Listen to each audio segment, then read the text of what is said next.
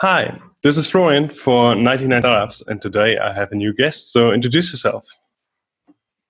Hi, Florian. Thank you very much for the invitation. I'm Victor. I'm part of the innovation team at Ergo. Before that, I founded my own company after studies. And now I'm helping Ergo to innovate in the insurance industry. So how did you get your job? Like, how did you start in Ergo and how did you land where you are today? Yeah, actually, funny story. So I've been part with my startup in the Axel Springer plug-and-play accelerator at that times. And Ergo had a partnership program with Axel Springer. And once we were done basically with our startup, one of the Ergo employees that were part in the accelerator was actually our first customer. And then he approached me and said, hey, you know what? We are looking for people that are not coming from the insurance industry, that have more like an entrepreneurial drive and background. And I think he would be like a great addition to the team. And whether I could imagine joining Ergo. And at that point of time, I was really unsure about it. And then we agreed that I start as a freelancer. And I did it for 1 year, actually. And then after 1 year, I joined Ergo full time. And you started as a company builder in the company itself, or what was your job you did as freelancer for Ergo? Basically, I did the same job. So I'm working as a project manager in the innovation department, which means together with our internal departments, we are building new digital products or services to either enhance efficiency, create new services for our customers. And one of our main focus is always to explore new technologies. So when we see something coming up, whether it was chatbots or voice applications in the past, now we're doing that with VR. We are doing a lot of things with PSD2, IoT, whatsoever. We are the department that tackles new technologies and try to make them work for the company.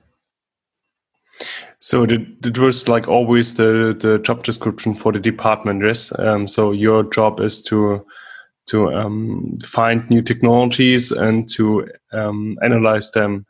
How could be their value for the insurance field? Yeah, exactly. But we are just being like one part of a larger strategy, of course. So there are departments that are investing in startups. There are departments that check back with our internal stakeholders what are their needs and looking for startups that could like fill these needs. There are departments that are focusing on ecosystem development, especially for mobility. Then we have an internal department where we founded a new company. So we are building a new insurance company from inside. So there are a lot of initiatives going on, obviously, within the transformation of Ergo. And we are one part of it, trying to build products and services using new technologies to enhance our business. So then let's start from the beginning. So how would you define innovation? What is innovation for you?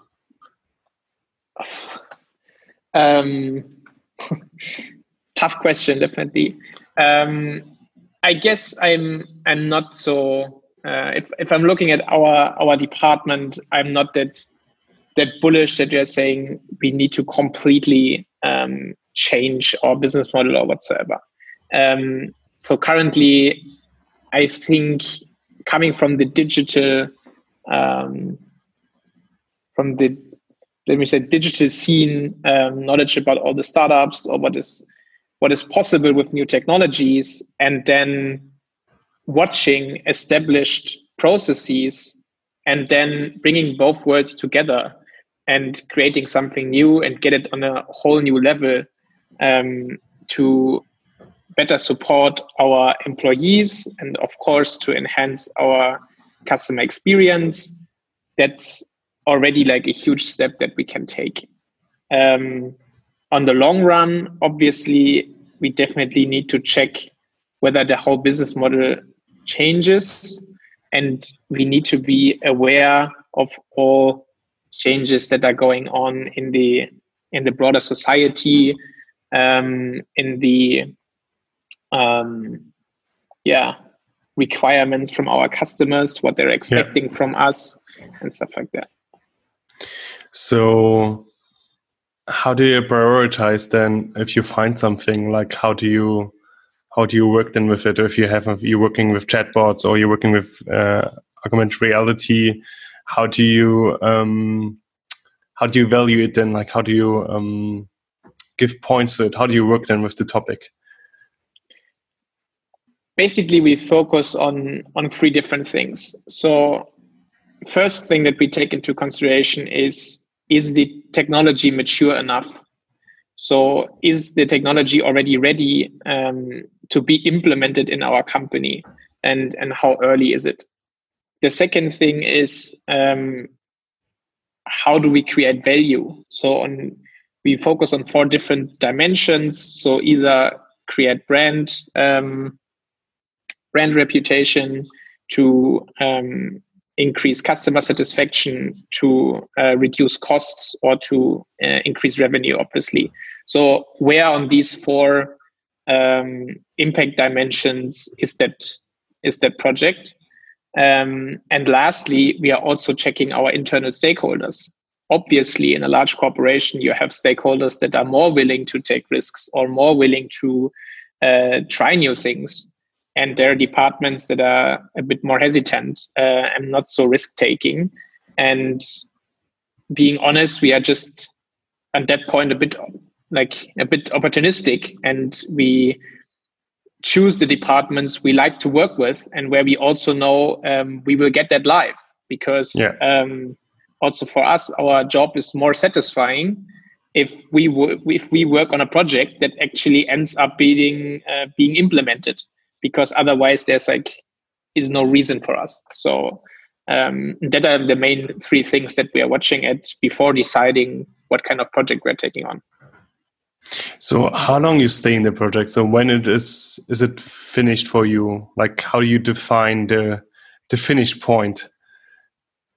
Yeah. So when I really remember it quite well when we had a new strategy program coming out, and there was probably a large consultancy giving us this slide and saying, yeah, that's how you do innovation now. And it's these 130, 90 whatsoever process that you should follow, and then you do the handover to the internal departments. And if you're really running the projects, you're realizing very early that none of the project is like another, and there can't be a fixed process on how the project is developing. I think what is important that you still implement your milestones and also kind of stage gates where you say we continue the project, or also we are shutting it down. But definitely some projects need a bit more support also in the longer run. Some projects are easier to hand over. For example, with the chatbot thing, we know, okay, we're building the first case, the first use case.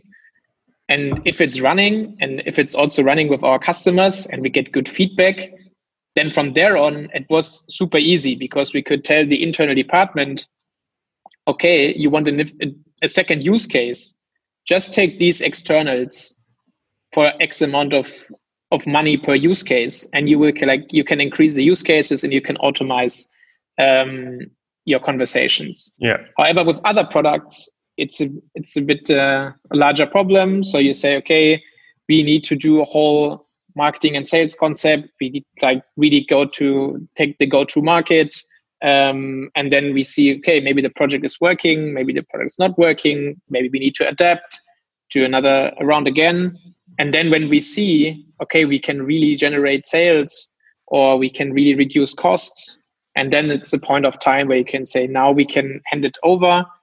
I think it comes with this level of uncertainty. So at what point of time it becomes plannable for an internal department. So at what point of time they can say, okay, we need to put that amount of resources for that point of output into that project, and then we can maintain it. And that is a really good point to hand over. The more uncertainty you have, the more we are involved. The less uncertainty, the better you hand it over. That's a really nice summary. Yeah, that's a really good point. How do you handle resources, especially if you said like there's a lot of different technology knowledge needed, or then there may be coming developers in to build certain stuff, or maybe marketing know-how. So how do you handle that? Do you do all yourself in your department, or do you cooperate or use freelancers? What's your strategy there? So we are very often involving externals, especially if we are working with technologies that we are not experts in. So my colleagues that are like me, more from a generalist perspective, so we are good in product management, but we are not the expert in virtual reality, obviously. So we enhance our team with externals, and we also very much like to work very, very close with them. So me personally, I'm not a huge fan of hiring an agency and saying that's what we want, and then we will see each other in 3 months and you come back and deliver it. I really like hire freelancers, or maybe also like 1 or 2 employees of an agency, and then mingle together here in our Berlin office. Say we are really working together as a project team, and we will deliver it together, and we will be involved every week in every planning, in every backlog discussion whatsoever. And then obviously we are dependent on our internal stakeholders. So the know-how very often of the process of the product is always coming from the internals. So we always also need volunteers from them that they're involved in the product. And then we see sometimes what we can handle internally. So for example, Ergo built up a huge IT department in Poland, where we especially hired new in quotation marks developers from a newer tech stack and whatsoever. So we also have like very good experience working with them together. And if they are free and they have resources, we also very much like to use them and to work with them. But within our department, at least we have the freedom to also hire externals. Yeah, definitely good. So you have probably a fixed budget, and you need to kind of move this project in this budget, kind of, and then in this area, in this borders, you can do whatever you want, kind of, and then see if you reduce the uncertainty.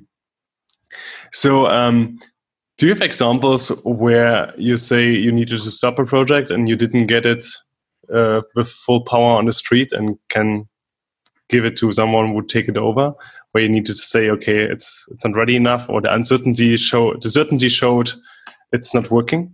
What are examples of that? We have to be honest, and especially in innovation, there are of course coming projects that we need to stop at some day, and I think we also need to see it as a good sign, because if we wouldn't need to stop any project, it would mean that we didn't push hard enough. So if we're just doing very little improvements, then obviously the majority should go live. But if we do bigger shots, then definitely we need to shut them down at one point of time. Yeah. So actually there was like one project, it was very much attached to me, that is an insurance product for digital nomads, which I still believe is a great product idea. But nevertheless, we needed to realize at one point of time that due to various compliance reasons and complexity, if you want to build like a health insurance product compliant in every country in the world, is like a huge challenge. And we definitely learned a lot during the process, and me personally learned also a lot about how building insurance products.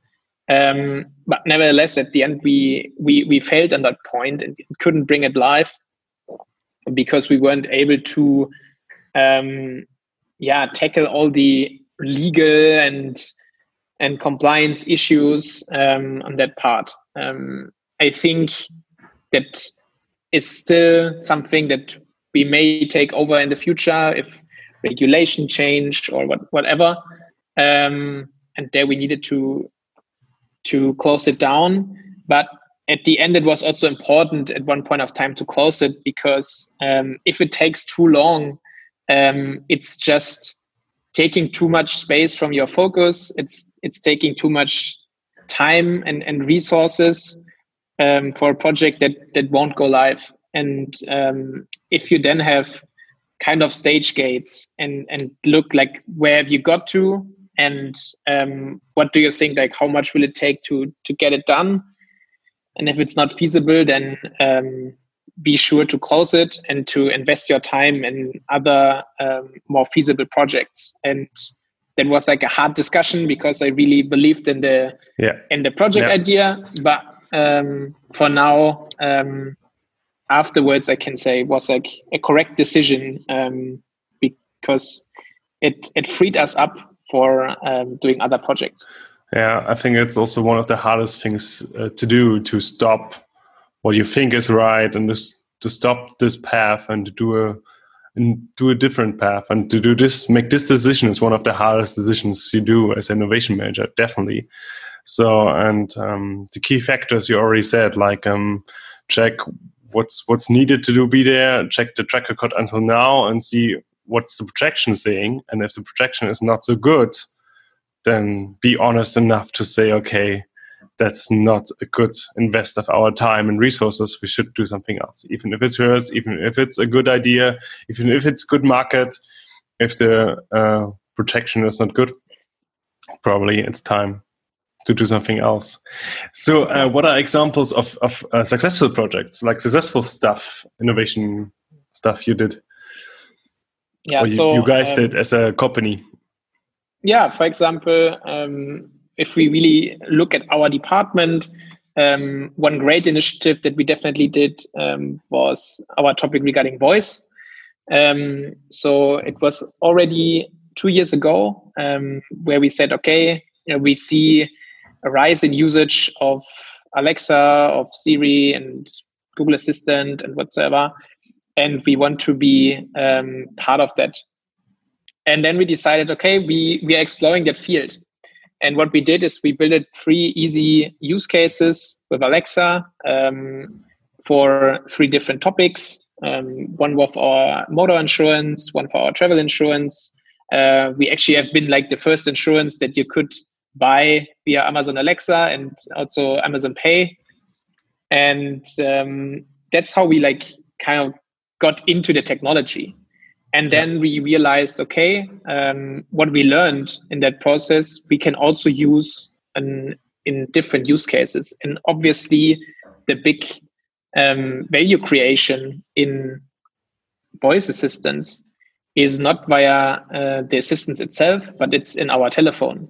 Because if we can create a conversation over the assistant, we can definitely also use the same conversation in our telephone. Yeah. And once we started using that knowledge in the telephone, there we had like the huge business value, because we could like automate, I don't know, like damage claims or whatsoever. Then now we are the telephone. And that actually went that far that like we created a whole new unit within Ergo that is now only doing voice conversations and voice bots. And they're really enhancing all the time, building new use cases. And several employees now working specifically in that department. That definitely has been like a huge success for us. Yeah, nice example. You also said that like you're especially not scared of big innovations, bigger parts, bigger goals, and then you're getting into the field of disruption. So what do you think about that? Yeah, that's what everybody aims for, right? Everybody wants to disrupt the whole industry. I think for us, what like Ergo did, not me personally, but what Ergo did is that already 4 years ago, they decided to build a new insurance company on the green field. And it's still doing insurances, but all the processes behind are done completely differently. So there's a completely different model on how we evaluate risk. There's a completely different model on how we are doing services. There's a completely different IT infrastructure. There's a completely new branding, and so on and so on. And that always gives also Ergo an example on how you also can do insurance business and what kind of KPIs you can actually achieve, and then learn from that and then implement it also for your business. And I think that has been already like a huge shot, definitely. The second thing that we are also fostering is this ecosystem development. And that's also a bit different because we are maybe giving up the customer channel, but we're really working as a partner within the industry. So one example is our partnerships with the automotive industry. Yeah. For example, if you are in your BMW and you say, oh, I want to have a great weekend and I'm going on Nürburgring and I need an insurance for the Nürburgring, you can like book the insurance inside your car. So in the car menu, you're booking in the insurance and you actually don't care from which company it's coming from. But it's us behind, and that's also how we get revenue. And that obviously requires completely new IT infrastructure solutions, completely new product solutions.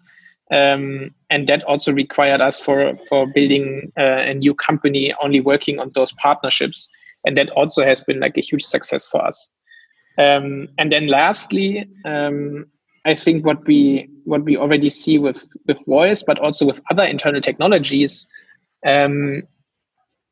we can think about whether we will also be a potential tech supplier to other insurance or insurance companies or banking industry, for example. So if we are creating phone bots for claim damages, they'll definitely be relevant also to other companies, obviously. And we will be definitely in the competition with the traditional tech suppliers. But reporting a hail damage via phone is very much specific and might be like an interesting topic also for other companies. So maybe in the long run, we will have like certain technologies that we may also offer to other industries. And that's definitely then a huge change. Yeah, that's correct. So if you have good things running on your side, which could be valuable for different companies, it makes sense to bring them on as well. There's a reason why Amazon built Amazon Web Services, because they need to make sure that their e-commerce shop is always available, and then build a really nice infrastructure, and then got the idea, hey, someone else could probably use this infrastructure as well. So yeah, definitely a good point. So if we are already in this area, where do you think will be the insurance sector in 5 years, in 10 years? Where will the developing go? Hard to look in the future, obviously. I think one trend that we can see, also one direction that we want to explore a bit more, is obviously the topic of prevention, because usually people don't want to have like the damage and then get like reimbursed fast or anything, and that like by a nice application or like a good mobile page, and I don't know, you can see your transparent status and whatever you want to do. That's obviously minimum requirement today, but actually you don't want to have the damage itself. Yeah. So in the future, we will definitely have to see how can we be a good partner for our customers in preventing damages. And obviously, technology will play a huge part in that. In every in every area of your life, be it at home, be it on the go. And we need to find a way to be relevant in your everyday life to prevent you from damages.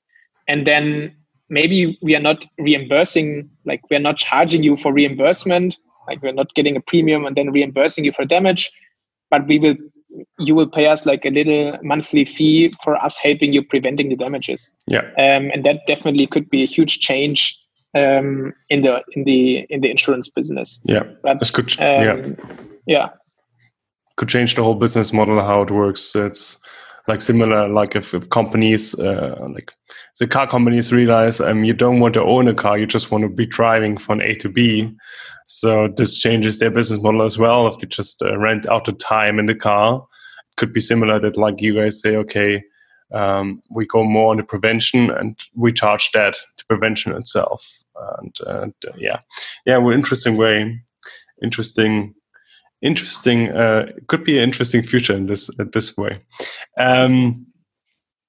So if a young person would come to you and say, "Oh, I want to become an innovation manager as well," what would be your recommendations to him to go the right path? Let's say he's finished with school.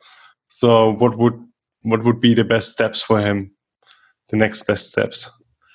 Yeah, I think that the best steps is always to use all the available resources and do something by your own.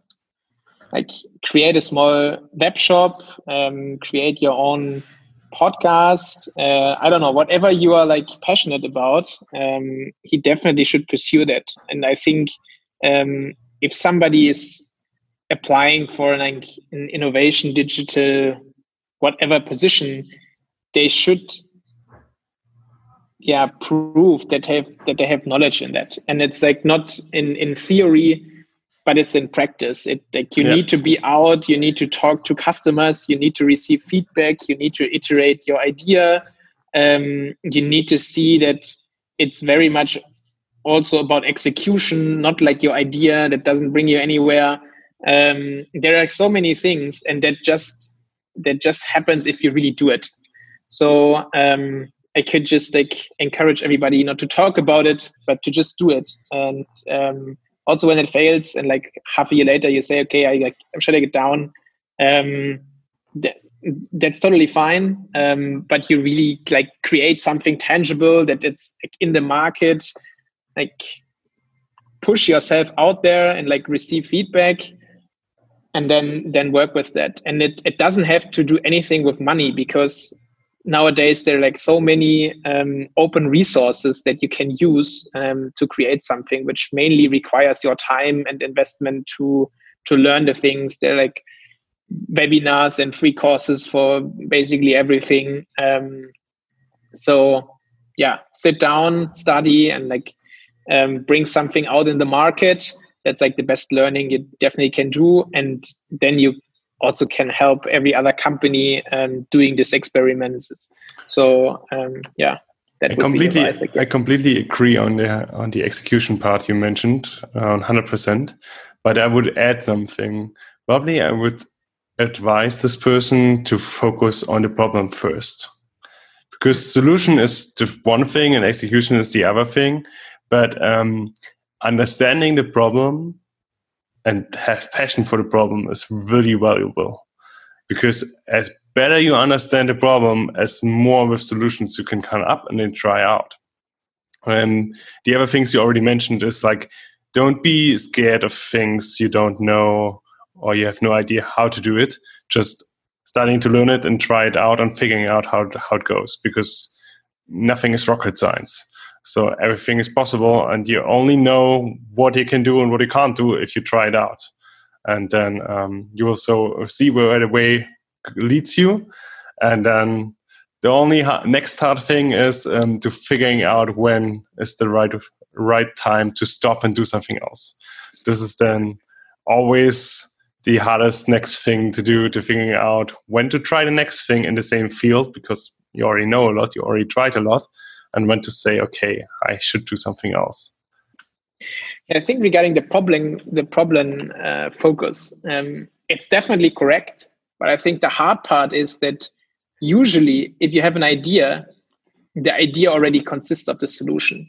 So very often, like people, I think when they're like under the shower or they observe something, they say, oh yeah, we could like do this to solve that problem. So they very often have like a solution in mind. Yeah. And I also think it's a good starting point because it gets you moving, it gets you started.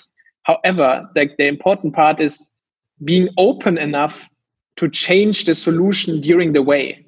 Yeah. So if you think we can like start with this, like go start with it and then do your first tests and then be open enough to adapt the solution to something else. And then it will lead you somewhere. And I think that's like the important part of it.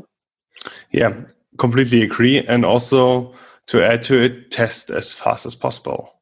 Like don't build something for 1 year and then test it. No. Draw something on a piece of paper, write a story and tell someone the story, and then try to figure out what the reaction is. Test as fast as possible, because the truth, if your idea is good or not, doesn't lie in you. It lies on the people which should benefit from this solution, and only their decision is valuable. And then the next thing to add to figuring out if it's how valuable for them it is, check if they give you money for it. Money speaks on this point truth, not like to be greedy or something. No, it means it's really valuable for them. So valuable that they give you their money or maybe their time. So if it's a social thing, their time is also a good indication that your solution is really good. Otherwise, you have the trouble that maybe people just want to be nice to you. And this could be also a trap. Yeah, cool. I think that what we also did with the Nomad Insurance idea, for example, like we just sat down, built like a very easy webpage, like just like, I don't know, WordPress, whatever, like just what you can done in a day.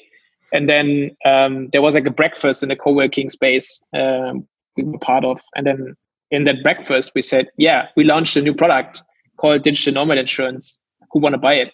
And like, we will be there like after 10 o'clock in that office and you can come by.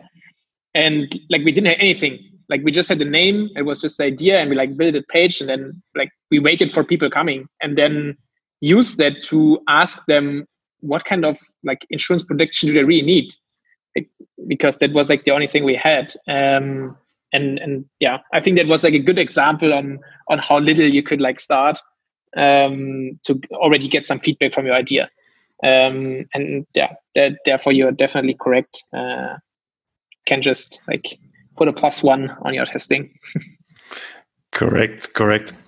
So especially if you work in innovation and startup field, maybe also, how do you think about work-life balance? So how do you handle personally your work-life balance? Yeah, I think it's a super important topic. Everybody should definitely observe themselves, and I also experienced it with friends of mine that like either had already like kind of first burnout syndromes or either also body reactions. So definitely everybody needs to observe that, and everybody also needs to find his ways to relax and to recharge. And I have to be honest, like for me, work-life balance, I don't know whether I'm really agreeing to the term, because I would be like separating too much between work and life. Because I think if people say like, I need to work for my life, I think it's like, it could lead to like a trap and it makes you a bit miserable, because if I'm thinking about work, it's like a huge part of my life, and I like what I'm doing, and I never have this issue of, oh no, it's Monday morning, 7:30, 8 o'clock, I don't know, and now I need to get to work, and like the next 8 hours are shit. It's just if you like what you're doing and like you have fun and you have like nice colleagues, then the general day is already fine. And then I think also like in the evening, you like still you're not completely stressed out or whatsoever. And then I think it's totally fine if you also sometimes work a bit later. Sometimes if you then, I don't know, on a Sunday, you like say, okay, I want to prepare my week. I want to be relaxed for that. I think that's totally fine because it doesn't feel like a burden. It's like not that it's getting you down. And then it's totally fine. And if it's not the case for you, then maybe change the job. Because it's the majority of your time you're spending at your job. So try to get that right. And then, obviously find your times to spend with friends, to do sports, whatever. Yeah, definitely. It's like interesting. I think it's also a really big point in energy perspective. So does your job give you energy or take energy of you? Or if it's not, it's normally not always one or the other. It's probably a mix. But the end of the week is the question, or end of the year is the question, did it give you more energy or did it take more energy in the long run? This is also probably something which is really important to keep an eye on and like to manage your energy well, and probably also keep your priorities correct. So how you said, like work should be passionate, work should be fun, you should like your work, and then but also keep your other priorities, whatever they will be, in check, and then see how this balances out at the end of the day. How you said, like meet friends, do sports, and so on. Because normally there's a saying: if you're lying there and you're about to die at the end of your life, you never say, "Oh fuck, I should have done more work. I should have worked these days more." Normally, this rarely happens.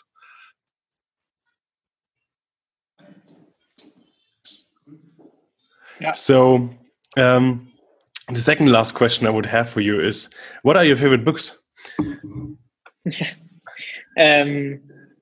Also a tough question, I guess. But I mean, there's so many good books out there, and I also think, I don't know, like there are like probably way more successful people than me that already shared their favorite books, and you can definitely have a look at them. But I think what is important, what I needed to learn is, how do you read and how do you like remember things well? So like like investigate whether you can better read in the morning or you can better read in the evening, whether you should like listen to books via, I don't know, Audible, or whether you need these small summaries from Blinkist or whatever, or whether you really want to read the whole book, or whether you need to read newspapers. So try to analyze like what is the best way for you to read, and do you read for personal growth? Then like take these books, or do you read for relaxing? Then maybe you read more fiction or whatever. So I think be more conscious about what you're really reading and when you're reading. And for me, it was super interesting. I had a podcast with Naval Ravikant, and he said, well, like he is reading. He reads one page and then analyzes what was inside and starts Googling and wants to get behind it, because once you really get behind it, you really remember it, and it stays in your head. And that was for me super interesting, to maybe not like directly read it as a whole and like within one night, but yeah. So my advice is more be conscious about when to read, and like for what reason, and then choose the books for it. But I think there are like a lot of advices already out there. I really like your advice, and I really like your point, but I don't let you from the hook. So which books helped you the most in last year or this year for your specific situation? Yeah. So, okay, let me name one. It's called Essentialism. And it's one that really stuck with me, and that I already also gave as a present to a lot of my friends. And one particular reason I really liked it has a really great drawing inside. So it has like a small circle, and then a lot of arrows in every direction of the circle, because you're doing like 360-degree, a lot of different projects mainly, and you're not getting really far. And then there's another circle with only one arrow, and that gets you really far. And that is like a great image of like prioritize and focus maybe only on one project, because then you can really get far. And the other one is like doing 15 projects, but you're only getting a very little. And that was a great image that always stuck with me. And therefore, essentialism is one that I can recommend. Cool. Thank you very much. And my last question is, if you could go back in time to your 18-year-old self, what kind of advice would you give yourself? Yeah, probably that will ever change. So when you ask me in a week, that will be maybe something else. I don't know. Then we will hear each other in 1 week, by the way.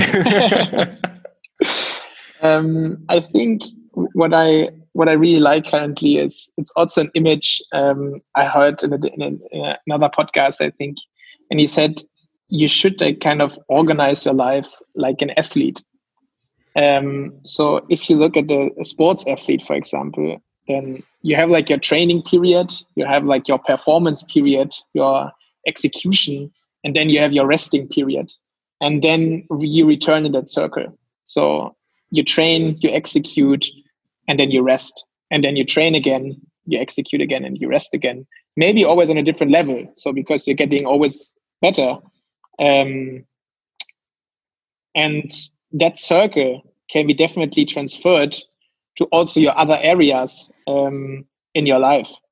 So in the other areas in your life, try to use that, try to behave like an athlete. So whether it's building like friendships, or it's like building your skills at work, there's like times where you train, there's like times where you use them, and then there's also maybe times where you like rest a bit and enjoy the moment, and then you like train again and execute. And so that's how you get further. And I definitely would tell my 18-year-old that image and to encourage it.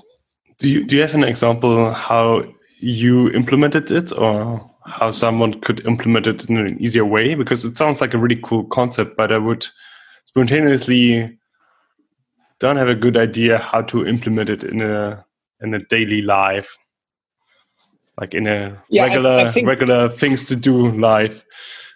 Yeah, I think technology actually offers you a good way on that. I don't know, for example, if you see something very structured like programming, I think there's definitely times where you can say, okay, I'm learning a new coding language. Then you're executing because you're building a product.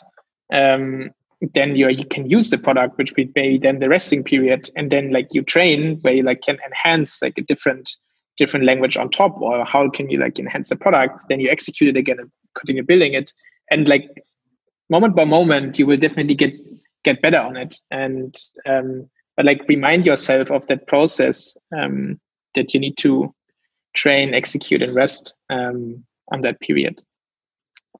So it's probably about to focus on a certain area with that, because focus is one thing, and then be remember that like you have this 4 phases in this focus area, and then work through them. And then if you're really good, you can probably have several focus areas at the same time, because it's hard to do something 24 hours.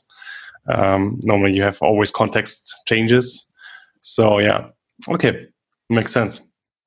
I mean, you think what you always, it's also funny, a lot of people when they're saying, I don't know, I'm going out for a run because I want to be healthy or something. But very often like people just go out and run and like just say then I'm doing sports. But if you're doing like as an athlete, you're saying, okay, I put like a target saying, I don't know, this week I'm doing 10 kilometers at that point of time. And then you try to reach it, and then you train for it, and so on and so forth. And you get like better over time. And you're not just saying, I'm running. And I think that's important to remember. So it's also about creating targets where you can train for or build the skills up for, and then reestablish it over time. Yeah, definitely a really good point. So awesome. So Victor, do you have something for the end you wanna say to the audience? No, I'm good. I guess 50 minutes already had enough time. Then I would say thank you very much that you took your time. It was a pleasure. Thank you very much too. Thanks very much for the invitation. And see you next time, guys. Bye-bye.